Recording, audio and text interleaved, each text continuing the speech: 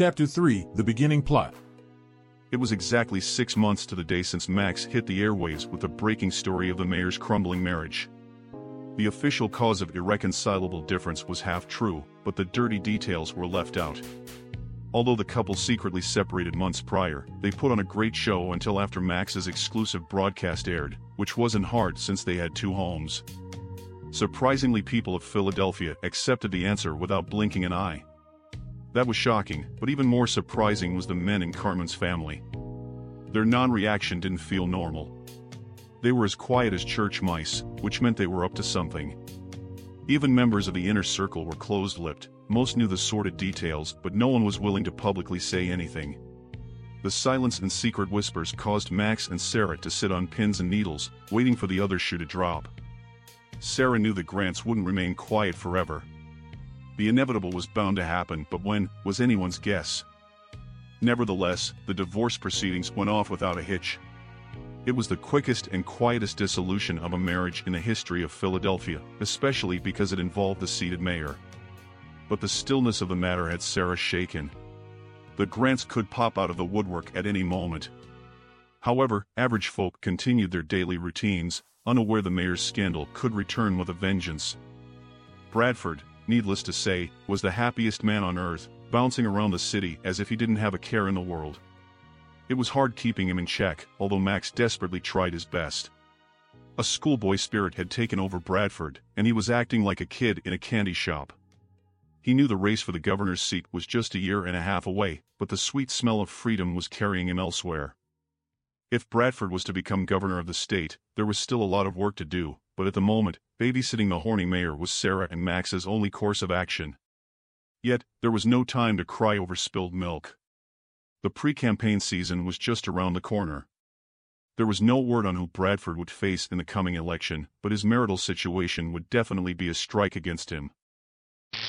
With Sarah reluctantly keeping a keen eye on all the moving parts, she watched Carmen peacefully fade further into the shadows, and that was a good thing. You know what they say, a happy wife equals a happy life. Well, in this case, a happy ex-wife equals fewer scandals. Carmen's dreams of getting rid of Bradford and laying in August's arms had come true. It was still too early for her to parade her man around town, but Sarah imagined Carmen was having the time of her life behind closed doors. So, with Carmen getting her freak on, Bradford decided now was the time to narrow down his computer loves. He would have loved to date them all, but at least common sense and half his brain was still working. Out of the bunch, 3 women would get to know the mayor a lot better. No matter how hard Sarah and Max tried to talk him off the idea, nothing seemed to penetrate his thick skull. He was sure this was the best course of action. He felt the ball was in his court, and he loved every minute of it. To ensure he didn't marry another ice queen, Bradford wanted to set up secret meetings with the women to get more familiar. However, Max and Sarah couldn't sit this one out. Watching from the sidelines wasn't an option. They knew leaving Bradford to his own devices would destroy his career.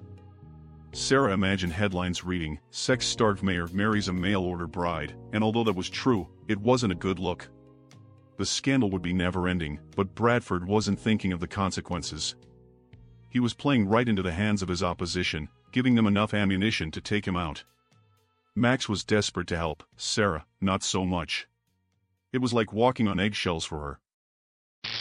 As Bradford tried to set up his secret hookups with the ladies, Sarah finally took control of the situation and called him. "Hello, Mayor Bradford, it's me, Sarah." Well, look what God can do. I've finally got the finest woman in the city to call me. The pleasure is all mine. Sarah avoided the small talk and got right down to business. "I've been speaking with Max about your situation. I wish we could talk you off this plan, but since you're determined, here are a few tips. You can't have strange women running in and out of your home. Plus, you can't date these women publicly. And for heaven's sake, don't bring them to your office." Sarah, you're worried about nothing. I got this. "Bradford, just let me help you. I have a better solution. Send the women to me." You're willing to put the girls up for me? "Yes, you're at the hotel all the time anyway, no one will suspect a thing." I see Max is rubbing off on you. Thanks for the help. I would have never imagined the almighty Sarah personally getting involved in my love life, and by the way, the ladies don't know I'm the mayor. So you're not crazy after all. That was a good move. Forward the ladies the hotel's address, and I'll take care of everything else. As Sarah hung up the phone, Max gently kissed her forehead. Thank you, Bradford really does need our help. Max knew Sarah really didn't want any part in the whole shady plot. He assumed she was helping because of their disagreement. He was right, but thankful nevertheless. Sarah quickly ordered 3 separate rooms at the Forrester for the arriving women.